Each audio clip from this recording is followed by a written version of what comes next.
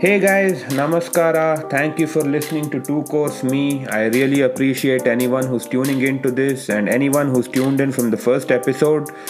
I honestly cannot thank you guys enough. I'm humbled. And even though it's probably because I've been bombarding your DMs and your WhatsApps with pleas and requests to listen to it, I'm just glad that you've listened and that it worked. Anyway, first things first, a very happy new year to everyone. I'm sincerely saying this. I'm not being bitter, cynical, or apathetic.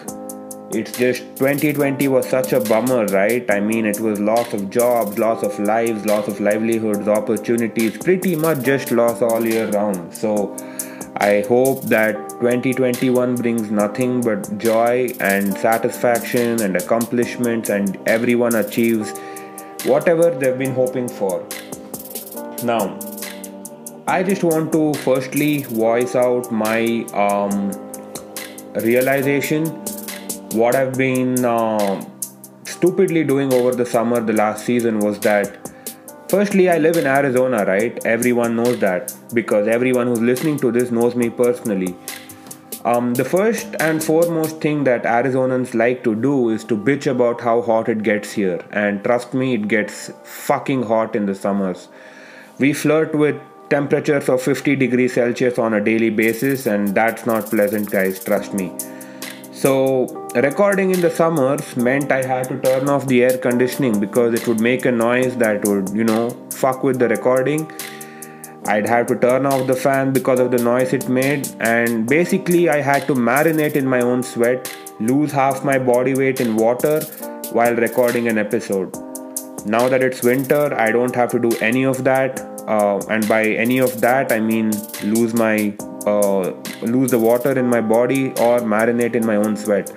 Still have to turn off the air conditioning and the fan, but it's so much more pleasant now. The temperatures are so much better. So there's that. Basically, the takeaway from that is whoever's living in tropical countries or really hot places, it's a good idea to record all your podcasts during the winters. That's not a good takeaway for any podcasters. Not a very valuable lesson, but hey, I'm a beginner too. Anyway, coming to the new season of Two Course Me, I'm going to be making some changes and I'm going to be freestyling because, I'm at a stage where I don't have to cater to anybody's expectations or stick to some formula that's worked, because frankly, no formula has worked till now. So, instead of having one interview that's 20 minutes long, I'm going to be splitting the 20 to 30 minute long episode into different segments. I still want to keep it about 30 minutes long or lesser because what the main agenda of this podcast was from the beginning to introduce people. My grammar was slaughtered there, FYI, but I'll just keep going because I'm on a spontaneous run right now. I don't want to break that. But the agenda of this podcast was basically to introduce people who don't listen to podcasts much because most podcasts run on for hours together, 2 hours, sometimes 3 as well. So a lot of people don't have the attention span or the time to invest and listen to podcasts that run on for so long. So I hope to keep it short and sweet. Well, definitely not sweet, but short and at least entertaining for you guys to consume. And I hope to do that this episode as well, and make it a little better by splitting the episode into segments. So you can listen to a segment, pause it, or if you don't like it, move on to the next segment. And that way you don't have to commit to one 20-minute episode. You can commit to probably one segment per episode or something like that.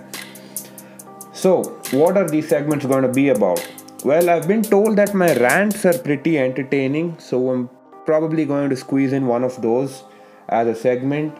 And obviously the essence of the podcast is to have an interview with a crazy character.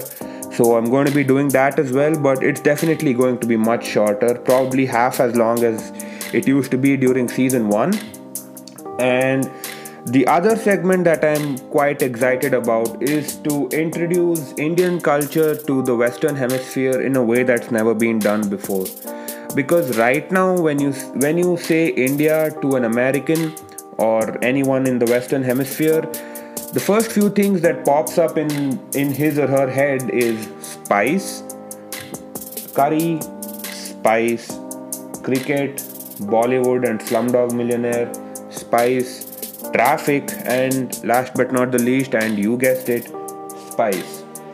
Well, some actually, most Indians don't appreciate a lot of jokes and a lot of these stereotypes, but let me introduce you to some aspects of India and Indian pop culture that all Indians like to make fun of, and I hope to bridge the gap between the two cultures and hope that we can all make fun of Indian culture in a way that's comfortable for everyone, right?